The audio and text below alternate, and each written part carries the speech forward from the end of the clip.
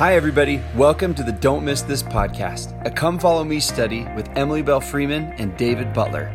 We fill this show up with all the things we think you don't want to miss in the scriptures every week.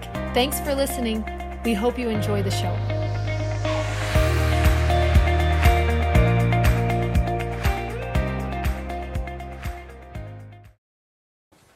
Hi, everybody. I'm David Butler. I'm Emily Freeman. Welcome to Don't Miss This. It's our scripture study podcast, YouTube video, whichever way you're watching or listening. We're on our fifth and final lesson of Isaiah. That is so today. Crazy. I know. It seemed like it was going to take so long at the beginning. It did take a long time. Today when so I was fast. studying it, I was like, I feel like we've been doing Isaiah forever. For a long time. And I'm really proud of whoever put the schedule together, because they took seriously when Jesus said, "Great are the words of Isaiah, treasure the words of Isaiah." So if we're going to spend 5 times on anything, yeah.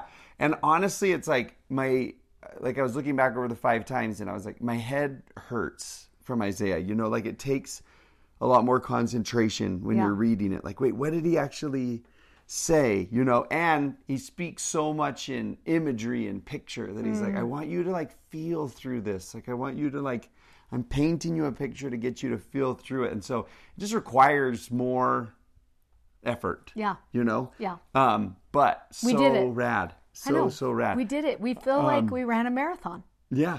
And I won. Okay. Have you ever run a marathon? No. Oh, I suggest it. No, you do not. That's such a lie. You've ran how many? 1. And you said, I will always remember it. Never do that again. I will always remember it, is what I said. Okay. So we moved through the whole Old Testament. That's where we're at, is in Isaiah right now. So we have this timeline, and let's put up this piece on the timeline, which is the 4th word. We had this picture of the Savior, and then these 4 words that we picked that Isaiah likes to use throughout his book. And the 4th one that goes on spot 41 is the word Savior. And one of the things that we've talked about the whole time that we just really appreciate about him is he continually is pointing us to him.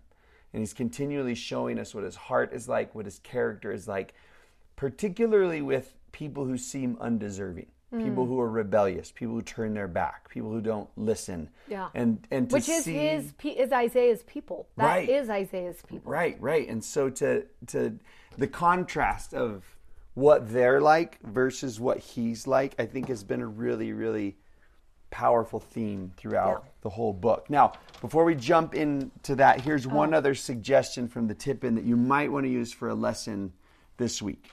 This might be the direction that you take. And it's and let's just talk about this before you explain it. Yeah. So a lot of you are asking where you can find these tip-ins, and we printed them at the beginning, and then we did not do a reprint because reprints are kind of tricky. So a lot of you have been asking for them. So we have just gotten permission to be able to sell a digital form of these that you're going to be able to print at home.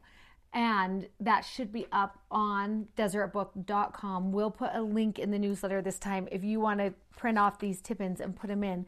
This one's going to show you. You be telling them, and I'll walk. Okay, so just it's kind of a collection of throughout the writings of Isaiah, some of the things that he prophesied about. And so you've got Christmas prophecies, you've got his ministry's prophecies, and you've got his death and resurrection prophecies throughout all of Isaiah. Remember, this happened 700 years before he's ever even born. Yeah, so it's so fun to watch what was prophesied and then what actually occurred. I don't know why I'm so fascinated by that, but I am really fascinated by seeing Isaiah trying to explain something that he didn't even know what it was going to look like. And then now that we're on the backside of it, being like, oh, he did really good, actually. Which will be fun again. During the millennium, we're going to make some other tip-ins that will talk about his millennial prophecies and second coming prophecies and how they actually came about. But we have to wait until then to print them because it hasn't happened yet. But put that on our millennium list of things to do. Because really, one day we'll do the same thing again, right? We'll look back and be like,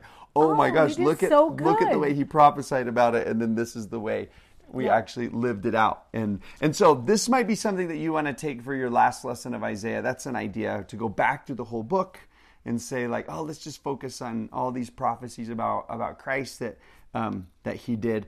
Oh, speaking of these tip-ins, if you missed last week's video, the printed tip-ins for the New Testament year and the journal, which is new and improved, and we're so excited about. We are excited about it. What do we say? The devotional book, the Word of Week posters. The Word of Week posters. All of those things are the stickers. They're all on pre-sale right now, and historically they sell out before Christmas time, and then people are anxiously waiting for a reprint. So if you get on right now and order those, they will be for sure to you before the beginning of the year. So that's a pre-sale happening right now. And the journal is, okay, I guess we should announce this. We're going to go 4 more years, everyone. We decided we love doing this. We love being with you. We love this community.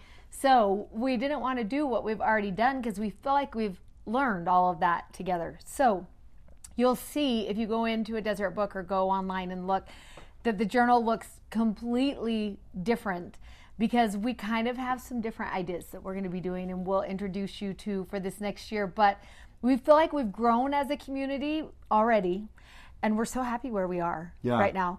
But we feel like there's more growing that we could do, and so the journal is kind of going to give you our next step. Yeah, a little bit deeper kind of thought into some of the things, an emphasis on a daily dose of Scripture and connection with God. And then a lot of help for teaching your family, and discussions, Sunday school and classes, and just to kind of open up the discussion among friends and families and classes about Scripture, right? Yeah. To make it normal to talk about Scripture among friends. We have so much fun learning together here that we're like, we want our ward to be having this much fun. We want you. He teaches he has the best calling in the whole world. Yeah, I teach the 16, 17-year-old Sunday school class. So what if you're that? Do you want some ideas for that and something you can use? That's kind of what we're thinking about. Yeah. Okay, so the tip-in is an idea for a lesson this week. It reminded me that everything's on pre-sale. Now we're coming back to what we're actually going to talk about today. We're not going to lean into that lesson. That's when it's available. But we are going to lean into another one of Isaiah's really prominent themes. Like as you look back over the book, you see a whole lot of his themes occurring again and again and again and again. He just keeps bringing them up, and similar imagery up and up again and again. And one of those themes that he keeps bringing up is this idea of connecting with God. That he has a people who are religious, like they go through the motions of everything. But he says, but you're not actually connecting to him. That's something that he wants to keep bringing up. And today we're going to talk about 2 of those practices, right? That Isaiah, that they seem just like normal, common things that religious people do, right? But Isaiah makes them become beautiful because he opens up and teaches us the intention of them. And they become powerful when we understand what they are. And we're going to talk about today the law of the fast, and also the wearing of the holy garment for those who are endowed members. And also for those who aren't. If you've always wondered, why do we actually wear a holy garment? Isaiah does such a beautiful job of teaching it. So and the other one too. People might look and say, why do you even fast? It seems like a funny tradition. It seems like arbitrary, or something. Yeah, and sometimes for me, I lean into something better if I understand the why behind it. Mm-hmm. So we're hoping that happens today, and we're going to start. Well, we're not even going to start with the fast. We're going to start with Isaiah's concept. Time. We're going to start with this concept, which is really the same one, because it is about connecting with God, but it's also about this idea of remembering Him and recentering your life on Him, because throughout the whole book of Isaiah, it's consistently a callback to recentering that relationship. It's like, you became obsessed with the world again. Let me bring you back. You forgot about who God was. Let me remind you, right? It's like, This is it again and again and again throughout the book. And Isaiah prophesies that this is what it's going to continue to look like. There's going to be a constant need for recentering and remembering. And there's these verses right up here. If you look up on the top left here, we're going to start in chapter 63. And he says this in verse 10 of 63. where he says, but they rebelled and they vexed his Holy Spirit, or they lost that Holy Spirit. They turned their back on that Holy Spirit. Therefore, he was turned to be their enemy and he fought against them. That word enemy is interesting. It makes it sound like God was like mad at them, but meaning like now he's going to start humbling them to try and turn them back. And that's what he means by he became their enemy. And then he says, then it says he, but you need to click it and say that his people remembered. It's a better translation. Then his people remembered the days of old, Moses and his people, saying, where is he that brought them up out of the sea with the shepherd of his flock? And where is he that put his Holy Spirit within him? He that led them by the right hand with his glorious arm, dividing the waters to and fro. And it's just seems to be like a really powerful lesson right there. There's like the people rebelled, but then they remembered who they were rebelling against. And I love when they were like, but where is he, that one who helped us know things by the Spirit? And where is he, that one who like delivered us out of the hard things? And I love that it was, they had to come to that thought that they were like, oh, wait a minute. Where is the one who delivered and rescued and saved and healed? And where is he? Yeah, and it almost makes them come to a realization like, oh, I'm the one. Because they said that, right? Like, oh, we rebelled. And we walked away from the Holy Spirit. We walked away from deliverance. We turned our back on him. And then, of course, a call then, well, then turn it back. Yeah. Right? Which you love. You love that about the Lord, that he's just like, turn again. Right. I'm right here. So just turn this way. We're going to connect that one chapter over with 64 verse 8. Oh, I love this verse so much. It talks about part of this remembering is, but now, O Lord, thou art Let's start in 7 because it's really good. Okay. And there is none that calleth upon thy name, that stirreth up himself to take hold of thee. And that's such a cool line. Yeah, it is. It's like stir yourself up again to reconnect. Get something that will stir you up to like turn back. Yes, for you have hid your face from us and have consumed us because of our iniquities. And when I read that, I just want to think, part of what happens when we choose to become, I love when you were like obsessed with the world, is the world starts to become our navigating place.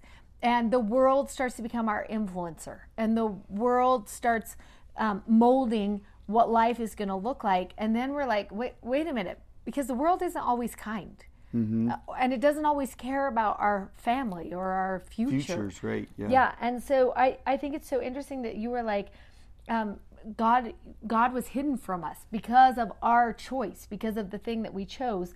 And then they say this in 8, but now, O Lord, thou art our Father.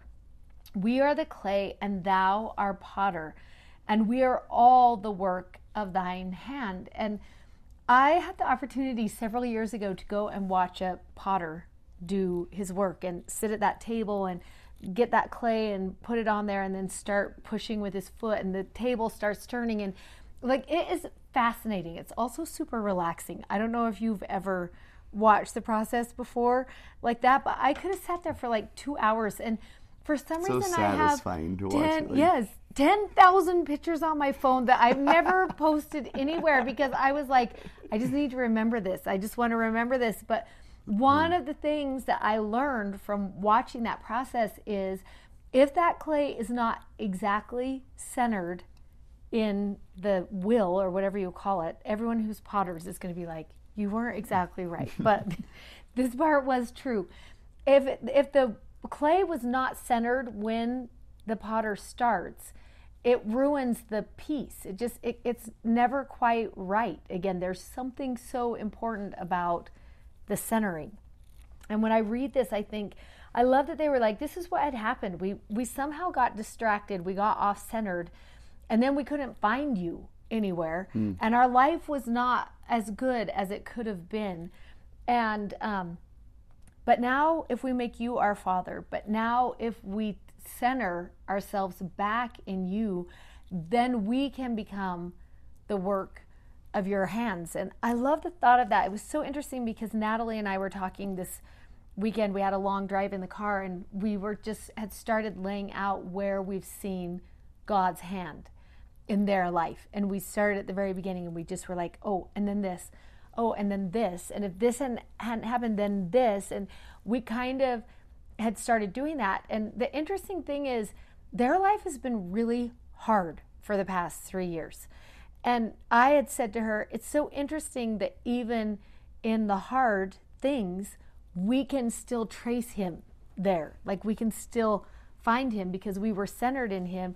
And then she said the most interesting thing. She said, it makes me realize that the hard could have been harder. Don't you think that's so interesting? Yeah. And to realize that there's something about that centering in him that brings peace even when the world is not peaceful. Yeah, especially if you've like experienced it before, because this is not always the case. So I don't want somebody to freak out about this, but it's not always the case. But sometimes when I feel like a little bit like wonky in my spirit, you know, like I'm just like things are off. Yeah. Like things are not like, I don't have like the passion I used to. I'm missing, you know. And there could be a lot of reasons for that. I get it. I'm a human, not a robot. Jandy's going to be so happy I said that. Sometimes she reminds me, you're not a robot. You're a human. So you're like unpredictable, you know. But one of the first things I do is I ask myself, is my relationship with God off center? And that's what, it's almost like I can picture the wheel with like, you know, wobbling with the mud or whatever you call that, the that's clay. Really good sound effects. Podcast people are going to love that. You know what I'm saying? Like, I almost like you see a video of that where it's like so off and you're like, I have felt that before. Yes. And the reason was me. Like sometimes it's not, but sometimes it is. Sometimes it is. And it's like, that's okay. Because there's a call like, well, recenter yourself. Yeah. And remembering can help you do that. I was just like, when I read that verse, I was really appreciative of the sacramental prayers that were just like a reminder of a chance to remember and recenter, right? To like, oh, I've rebelled. Let me now remember and recenter. And these two things that we're going to talk about are two of those remembering and recentering practices. That's so true. Right? Yeah. So the first one is the law of the fast. And I can't think of a better spot in Scripture besides Isaiah 58 that teaches the law of the fast more beautifully. Yes. And with such perfect imagery to help you just, because it's and really... realism too, that he's like, he meets you where you are. He's like, I see why you don't like fasting. Right. Which I love when someone comes in like that. And they're like, oh, you don't like fasting? I see that. Let me help shift your perspective so you might love it more. Yeah, because they've got people here and they're saying, it's like, we fast and you don't even hear us. Right? This is verse 3. And, you know, and you don't even see what's happening, right? And he says back to them. I love this in verse 5. Yeah. He's going to say, wait a minute. And he's like, is what you're doing, is that the fast that I've chosen? Do you think that's why I asked you to fast? So that you could bow down your head and as afflict a bull your rush? soul? And Do you think I just soul? wanted you to afflict your soul? Is that what you think fasting is? Which how many of us are like, well, yeah, I actually thought that is what fasting is. Yeah, and it could be seen as that, like that monthly, Latter-day Saints fast once a month generally, right? That monthly call to fast could be just seen as like, oh yeah, I forgot, it's Fast Sunday. Oh yeah, you're just supposed to, we just do that. We fast, we go hungry, you know, and that could be the extent of it. And if you say why, we're like, oh, because if we miss breakfast and lunch, then we pay that money towards someone for fast offering, which is true. Some people might be like, oh, the reason why is because within your physical body, it creates a reaction where you're like, oh, I'm hungry. And then when you remember you're hungry, you're like, oh, I'm fasting. Yeah. What am I fasting for? And it's a built-in mechanism to remember, I'm going to pray for this over and over. Every time I feel hungry, I'm going to pray for this. Also true. Like there's everything he's saying, you're like, true. Yeah. It's not easy. It is afflicting your body. Right. But I love that he's like, but hold on. There's like more. Yeah, and let's talk about even why. Yes. You know, like why is somebody doing that? And does it make you want to just say to yourself, how many gospel things are there that we enter into and we get in the routine of doing it because it's what we do, and we actually have never taken the time to ask why? Why did you want me to do this? Exactly. And to see like what would he say, because I love that. And I love too that he's like, let me just meet you where you are. I realize you don't love fasting, that you feel like you're afflicting your body, that you're bowing your head, that you're in sackcloth. Like, I see that all of that is true. But also, let me like lift your thoughts higher, your perspective higher of like, do you know this is the relationship you're entering into every time you fast? Yeah. We kind of titled this section, two things. First, so if you're on a podcast and you can't see the board, but like, this is the law of the fast, which is one aspect, of relationship with God. But I think it's a great way of summarizing what it looks like to live out covenant relationship. Like, fasting is not just going hungry, it's actually living out covenant relationship. And we talk about this a lot, and it's probably important to mention again here, but there is a difference between routine and relationship. And sometimes if you are feeling off-centered, it might be helpful to say, is it because I am living more of a routine than a relationship right now? And fasting might have become a routine for you.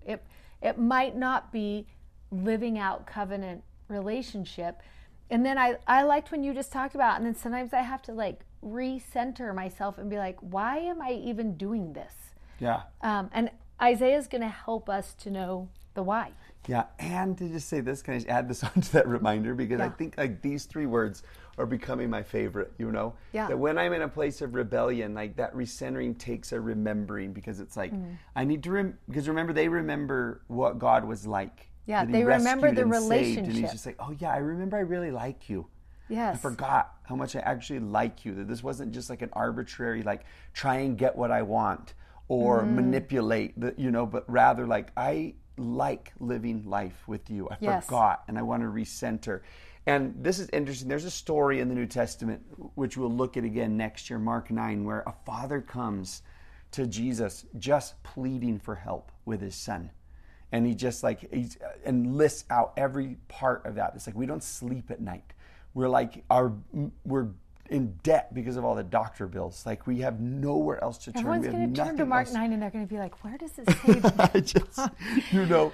But there's this father who's just like helpless. I have nowhere else to go. And it's so interesting because it is like an everyday helpless. It's not just like it happened last weekend that he got sick and now we don't know what to do. It's like every time he sees water, he tries to throw himself in it.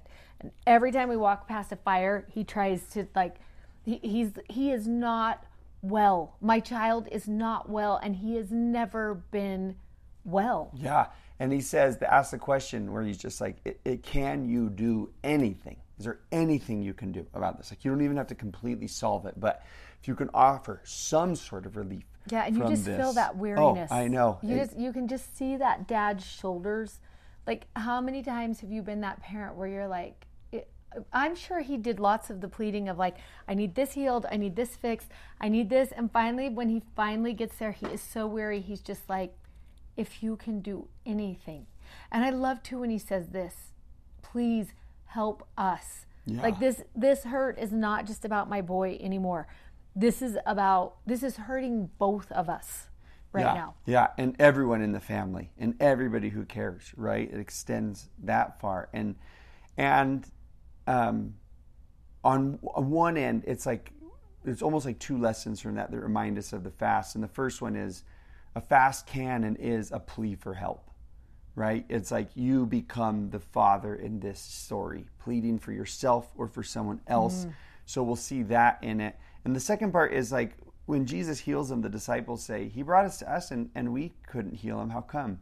And he says, well, this doesn't go out without prayer and fasting. And Jesus introduces, or seems to introduce at least, a concept or an idea. It's just like, there are some problems that require more than just a simple petition. There's something about it. There needs to be a greater measure of connection to me in order, for this to come about. And so he just reminds us that there will be times in life where we do need to call for help. And we see that in 58 verse 6. Yeah, I love when he says this. Is this not the fast I have chosen? Because he's like, do you think this is what the fast looks like? It just looks putting on sackcloth. It looks like bowing your head. It looks like afflicting your soul.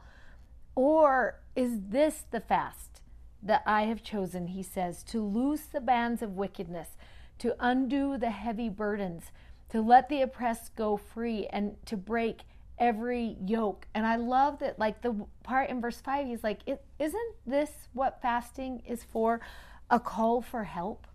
Like, isn't it you pleading to me to enter into that relationship and help? And I love that, like, for me, my best fasting moments have looked like that. Like that dad in Mark 9. Yeah, and that, like, coming to him because I know who he is and I know what his capacity is in my life. And if submitting to him in that way is going to open up a door that wouldn't otherwise be opened, then I will submit in that way. And it seems like you were talking about the natural response of going without food or water. Like, it just sort of like, to me, I think about it, it's just like, oh, I've taken something out of my life to make room for something more. You know, it's sort of like what that act is. And then in 7, he says, this is a call for help. Part of fasting is that. And also part of fasting, the law of the fast, is to be a help. And it just, there's something beautiful about being someone petitioning for help while also remembering I'm not the only one afflicted in this world, you know? And he says, is it not, in verse 7, to deal thy bread to the hungry, and that you bring the poor that are cast out to the house, and when you see the naked, that you cover them, and that thou hide not thyself from thine own flesh, like to not shrink when you have an opportunity to help. And something really, really cool here, I think, about a covenant relationship with God and a covenant community too, like where all of these are coming in. Because fasting is so often that giving up, right? We give up food, we give up water, but also for those who are Latter-day Saints, we give up funds on that day. And I love that for some reason it's the 3. What? Funds with a D. Oh, not fun. Yeah. Funds. We give up money. We give up food, but we also give fast offerings, right? We give up something that is going to do, one is the call for help, but the other is answering the way we can in our faith community that call for help within our community. Yeah, I just love that it actually turns you to the left and right, and to see like, oh, there are other people pleading for help. I wonder if, at least in this one way, if I can help them. Yes.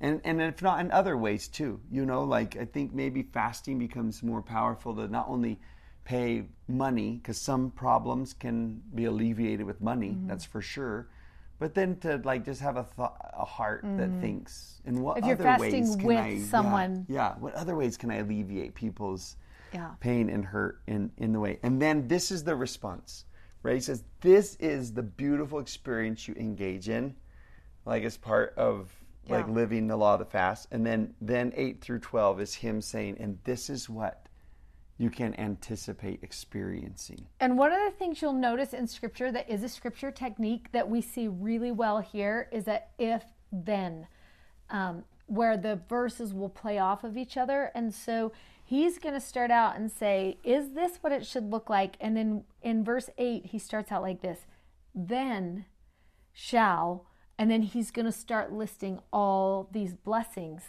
that we're going to see. And then in verse 10, he's going to say, and if, he's going to bring it up one more time, you do this, you draw out your soul to the hungry, and you satisfy the afflicted soul, then, and he's going to list the promises again, and the promises are so beautiful, and the promises become the why.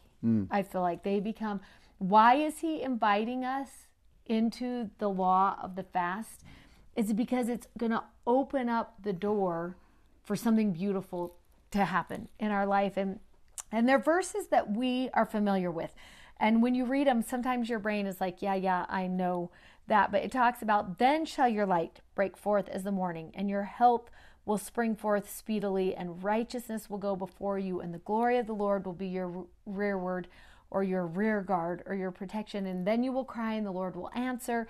And It's going to go through all of these things. You'll see the part, the Lord will guide you continually in 11 and satisfy your soul in drought and make fat your bones, and you'll be like a watered garden and like a spring of water whose waters fail not. And this is a place where it might be really fun to write these words out. And maybe if you're teaching the youth or in a gospel doctrine class, you might say, okay, I'm going to write all these out, and I want you to write, what does this sound like in our language today? Like, is he really going to make our bones fat? Like, what does that even mean? And someone might be like, I don't want fat bones, so I don't care if I fast, right? I don't even have a garden, so I don't need water. Like, when we read it like this and you look at it literally, you're like, well, I don't even know if I want any of these things. But if you were to sit down and rewrite it, and it said, here's what you're going to have because of the fast: an increase of the Spirit, healing will come into your life. You will know the right way. You will have the protection of the Lord. You will receive answers to prayers and help when you need it.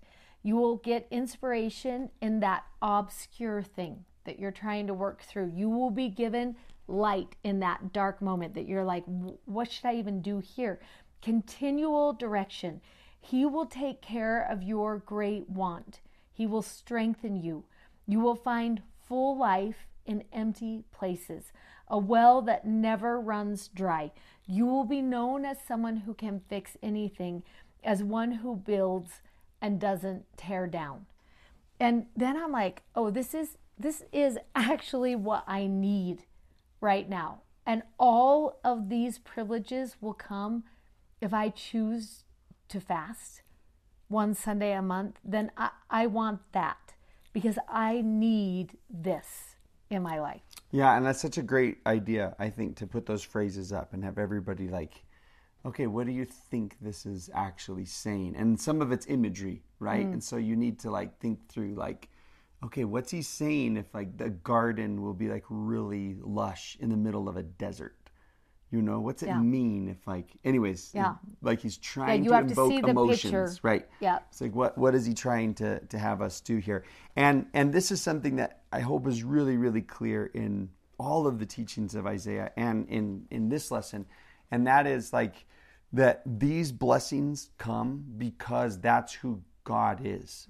When the Father pled to Jesus, healing came because Jesus is healing. Right? Like the blessing was God entered into the story and he brought with him everything that he brings. And I think that's so good to realize and recognize, because there are some places you have to go to get that thing you love. That's true. Yeah. Even in life. Like if you love the corn dogs at Disneyland and also the lemon Dole Whip that they have there. Lemon? Yeah. The pineapple one. No. Guess what? You can't get it anywhere except for California land. Right? You have to go there to get that. I actually have to go if I want those two things. They're just not anywhere else. And that's just true. That's reality. And I love that is also true here in a spiritual realm. If I want these things, if that's what's calling to my soul right now, then I have to enter in to this place. I have to choose to enter in. And that's the privilege of entering into that place. And I love that. I love that there are privileges that come with relationship. Yeah, yeah. And I also like that God gives permission for us to ask for help. You know, like, because sometimes we're like, well, at least me, I think like, I don't want to take advantage of God. Like, I don't want to be the needy friend who's always like only asking for stuff, but rather like, I like that he says, knock and it will be open, like ask and you will receive. Like, I am in position to help you and I want to help you. So you can come into this. Well, and I love what you're saying about that, because it is true. It's not a one-way relationship. It's not just we ask for stuff and he gives it. And it's shown so well right here where you're talking about it, because there is that, this is what I need from you, but I love that he's also, and this is what I need from you. Like, that's a true relationship when you are both investing in what the other needs. Yeah. You know, and I love that he's like, you ask for help in these places where you need it, but then I'm going to ask you to go help the poor and the hungry and the naked. And that relationship is reciprocal, and those are the healthiest relationships. Yeah. Okay, we're going to go into the second part that we talked about. And again, let's just like summarize and say this. Someone could say, some Christian people just go without food every now and then. You know, and it's like, or it's this. Well, and look how and it's fun like this the difference is so beautiful. And then in 14, when it is like, then you will delight yourself in the Lord. And I'm like, that is so true. It's as we experience that relationship. It's when he shows up for us, when he gives us opportunities to show up for someone else, then we delight in that relationship with him because we're like, it's working. Yeah. Yeah. Like I see, like Natalie was saying, I see the touch points. I see where he's answering. And the same is going to be true for this next one. I'm remembering we're starting with that scripture that I back love. in 59. Yeah, in 59, 17. I want to hint back to Ephesians just for a second, because there is that scripture where we read that talks about put on the whole armor of God. And you remember it talks about the breastplate and the helmet and the sword and your feet shod and all of those things happening that as we prepare ourselves. And one time when I was reading Isaiah, I found this scripture and I was like, it's so interesting that he doesn't just tell us to put that on, but as the captain of the host, there is a scripture where he also dresses himself, and it's right here in 59, verse 17. For he put on righteousness as a breastplate, and an helmet of salvation upon his head. And he put on the garments of vengeance for clothing, and he was clad with zeal as a cloak.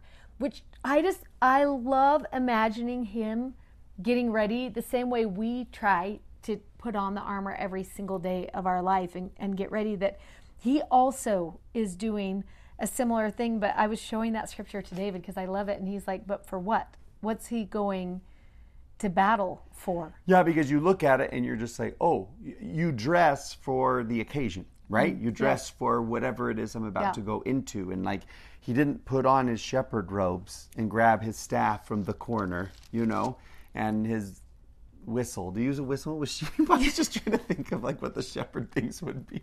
His sandals. Can you imagine? It's flute. Don't they have a flute? That's just for flute. Their own entertainment. But whatever, yeah. So like, grab all, you're like, I know what you're going out the door to do. You're going out the door to be a... He's going to have a whistle. Whatever. Like now you look at him and you're like, if I was watching him, I was like, you're putting on a helmet and you're putting on vengeance outfits and you're putting on all these things, and you're kind of like, why are you dressing as a warrior? And part of the answer is actually in the verse right before it, when he said, he saw there was no man, like no hero. To be the intercessor. Another way, right. And wondered, where's the intercessor? And he's just like, then it will be me, right? I will be the one who will fight for you. And so that's why we put this phrase up on the board, that this is the who, and then also for who. And 61 answers that question. It's like, what did you come to do? What did you come to battle against? Yeah. You know?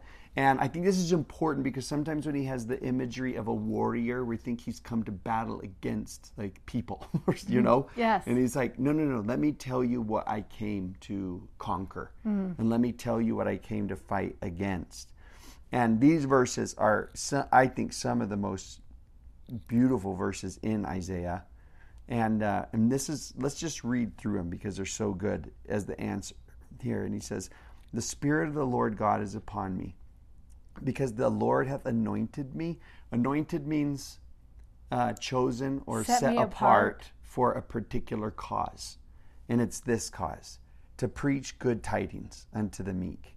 He sent me for this purpose, to bind up the brokenhearted, to proclaim liberty to the captives, and the opening of the prison to them that are bound, to proclaim the acceptable year of the Lord. That's the Jubilee year that we read about in the book of Leviticus, the year when all debts are forgiven and there's a great rejoicing that happens. He's like, he sent me to say, it's time to rejoice. And the day of vengeance of our God, to comfort all that mourn, to appoint unto them that mourn in Zion, to give them beauty for ashes, the oil of joy instead of mourning, the garment of praise in replacing of the spirit of heaviness, that they might be called the trees of righteousness, planted in the Lord, that they might be glorified. And you get a description of what he came to do and what he came to be and who he came to defend. Yeah. And it's such a beautiful, description. And I love when we read it in Luke. The same thing. Remember when he's in Nazareth and he stands up in that synagogue, and in the synagogue they just hand you the scripture that you're going to read next, and he starts reading this scripture. And I wonder if it's kind of like, you've been in church sometimes when someone's like, can someone read this? And they're like, yeah, they get up. The Spirit of the Lord is upon me because the Lord hath anointed me to preach good tidings unto the meek. He sent me to bind up the brokenhearted. And I kind of wonder if he just stood up there and started saying, the Spirit of God is upon me. And he has anointed me to preach good tidings. And when he starts talking about how he came for the brokenhearted, and if you are heavy, this is what I came to do. And if you are mourning, and can you just imagine looking at his eyes and listening to him talk, and the spirit that probably filled that room? And they say in Luke chapter 4, wait a minute, who is this? Isn't this Joseph's son? Why are these gracious words coming out of his mouth? And I like to change that in my scriptures to say words of grace.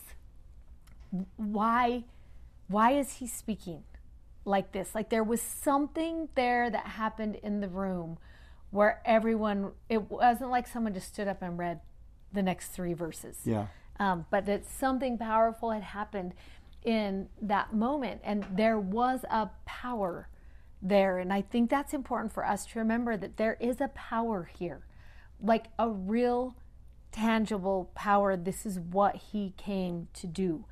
And it's interesting as you get into this chapter in Isaiah 61, because the words that follow are words, in verse 6 it talks about that ye shall be named the priests of the Lord, priests and priestesses of the Lord.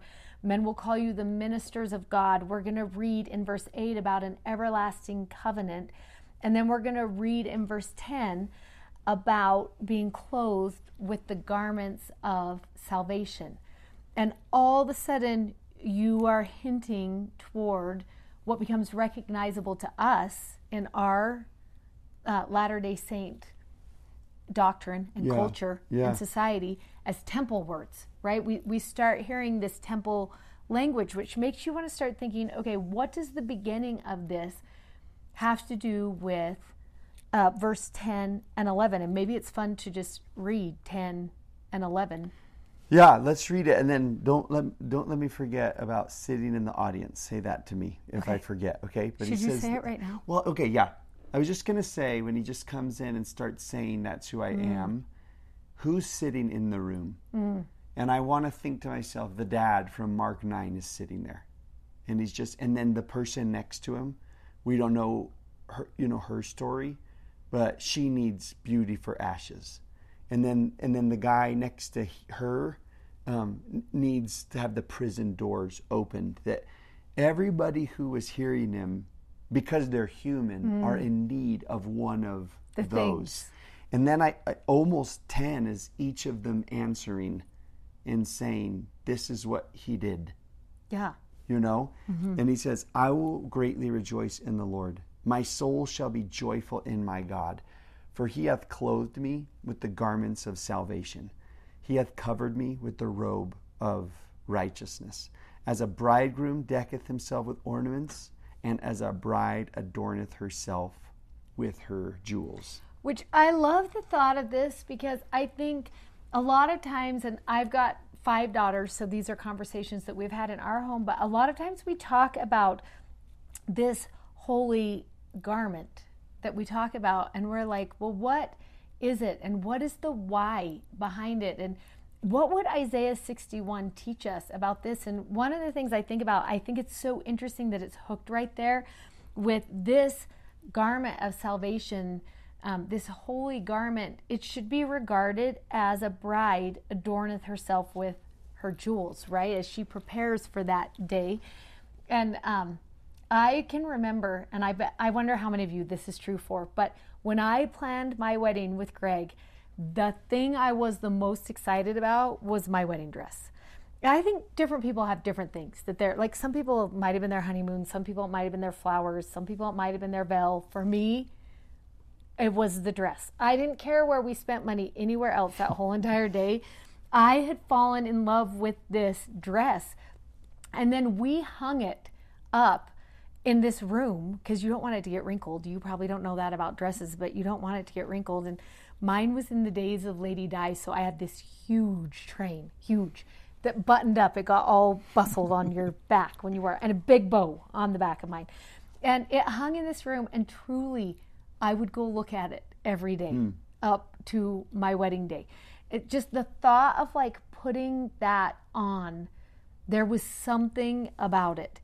And it was like elevating, and it was transforming, and it was like this thought of like entering into something new that I knew was going to change my life. The day I wore that dress, my life was going to be changed for good. And that dress represented all of that for me. And I love when it says in verse 10, I will greatly rejoice in the Lord. My soul shall be joyful in God, for he hath clothed me with the garments of salvation. And I just want to think about that for a minute. Like it's something that is going to be, that you're going to reverence and revere. And it on that day, and from that day forward, life is going to be different than it is right now. And I think sometimes, particularly now, we live in a culture where some people want to talk about the holy garment as if it is underwear. And I will tell you, this is true about me. I have never set my underwear out the day before I'm going to wear it and been excited to put it on. That's not what happens. You know, there's a drawer where it just lives in, and it doesn't sound like that's what Isaiah is talking about right here. When he talks about this holy garment, it feels like maybe there's more. Maybe there's a deeper why.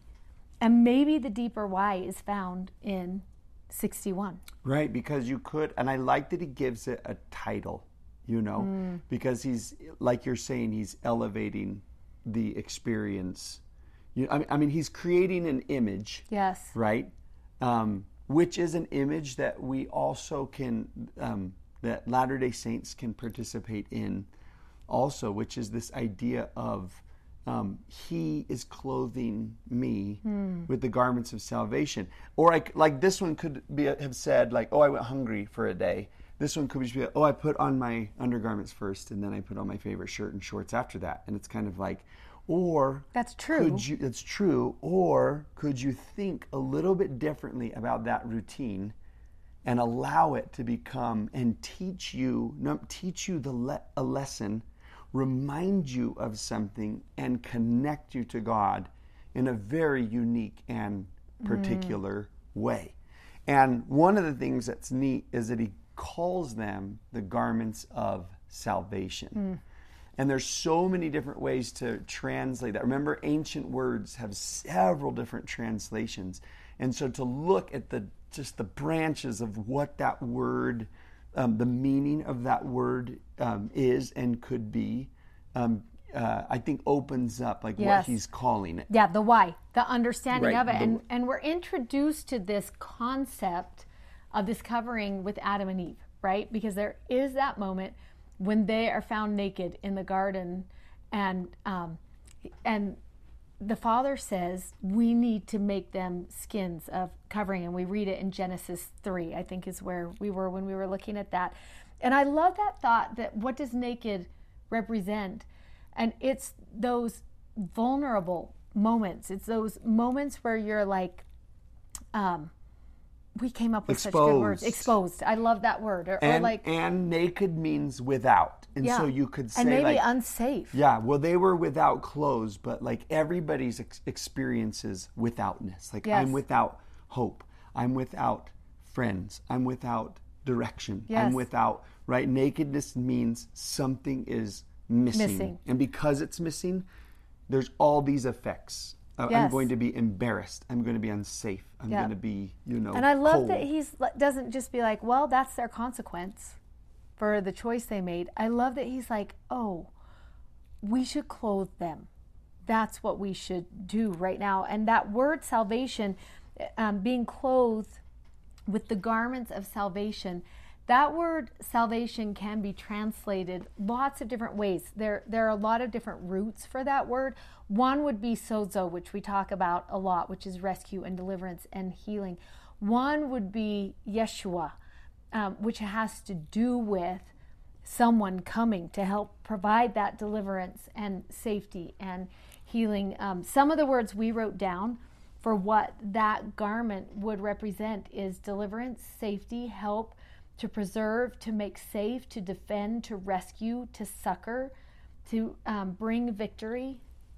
I just keep going back to that word healing because it is one that is so tied to that word. And I love that he's like, this is the garment that you are going to put on. This is what it is bringing. And I look at my own life and I think, I need that. Mm-hmm. And I don't just need it on Sundays.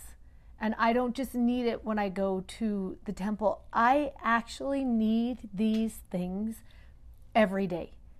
And if a father came to me and said, listen, if you will just put this on every morning, this is the privilege that comes with that choice. This is the privilege. And I think about what Isaiah begins with is he's like, let me remember who is giving you the garment.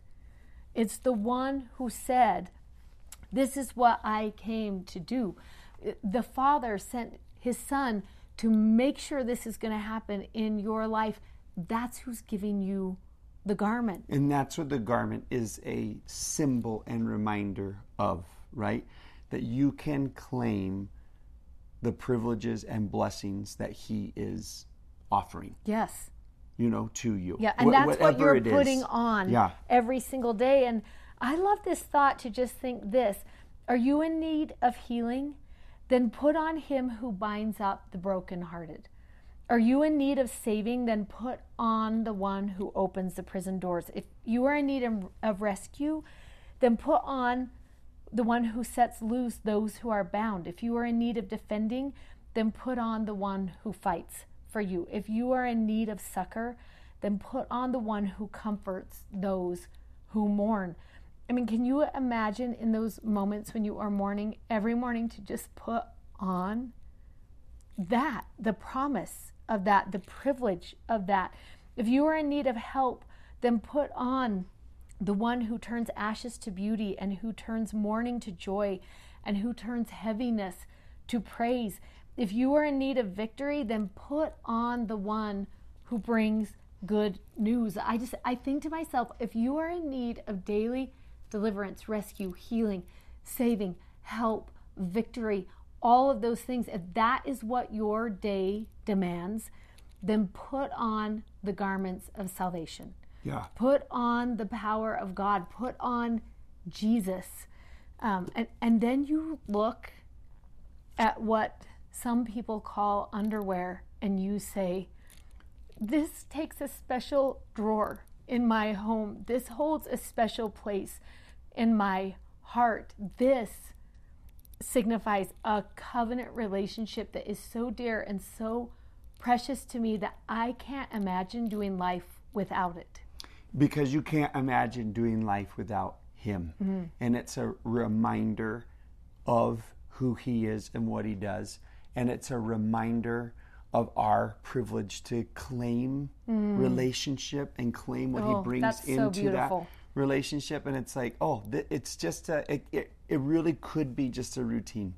And it's not the clothes themselves. Like they're not magical, and going without food is not magical, but It's the physical act that represents something going on inside that connects us to him. It's putting on Jesus. And I love that Yeshua, that's his name. Yeah. Like that's how you translate his name. Like put on the garments of Jesus. And you know, you go back to that Garden of Eden story where they were without, right? And he says, let's make coats of skins. And it should be remembered, we talked about this at the beginning of the year, that the only way to get a skin off of an animal is for that animal to be sacrificed.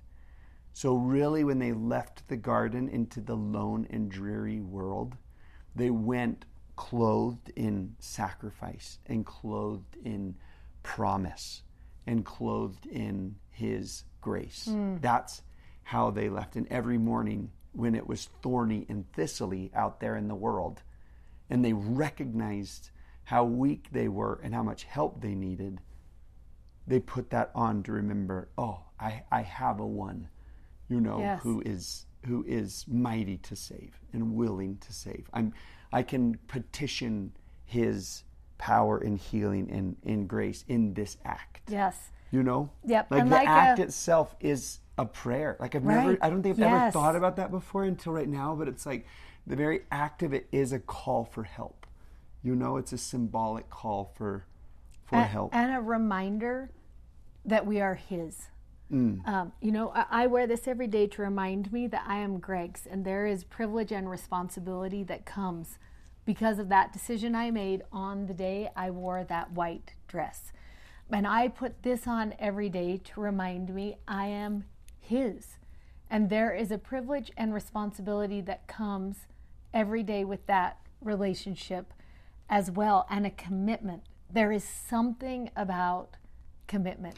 And a higher level of commitment. And that's why I like that chapter talks about that everlasting covenant, because you can be in a relationship with all sorts of people, but an everlasting covenant and the symbols of that remind you of a very unique level of relationship. It's like, oh, sure, you can be infatuated with anybody. You can like listen to the advice of anybody. You can, you know, hang out with anybody, but it would be very different than the one that you've bound yourself to. Like that's another level of privilege that comes in that level of relationship that's there. And this whole kind of idea, I hope you caught that idea of a daily deliverance, right? That it's like, Emily and I were talking before we started, and she said, you know, sometimes if you say the word salvation, people go immediately to like a future event. But we're talking about a salvation as a daily need for whatever today demands. I need salvation today from my heartache. I need salvation today from my worry. I need salvation today from my addiction. I need whatever. It's a daily deliverance. And as we speak about this concept that Isaiah introduces and a symbolism that Old Testament people were familiar with, this symbolism of clothing. In chapter 63, he talks about a future day when Jesus will come clothed. And he says, who is this that cometh from Edom with dyed garments from Bozrah? That's talking about a direction that he's coming from to the east. This, and from a direction of their enemies. Edom and Bozrah were to the east, and they were also enemy nations. So he's come from their problems, right? And he is this that is glorious in his apparel, traveling in the greatness of his strength. I that speak in righteousness, mighty to save. Wherefore art thou red in thine apparel? Why are your garments red? Like him that treadeth in the wine fat. And he says, I've trodden the winepress alone, and of the people there was none with me. For I tread them in mine anger and trampled them in my fury. Or in other words, I conquered your prison doors. I conquered your sickness. I conquered your death. I conquered your hopelessness. I defeated them. And that is why they are red. They are red in the symbols of victory over your enemies. And then you're making me remember those several scriptures that want to talk about, and that's why ours are white, because they've been washed in the blood of the Lamb. Yes. You know? so interesting. Yeah.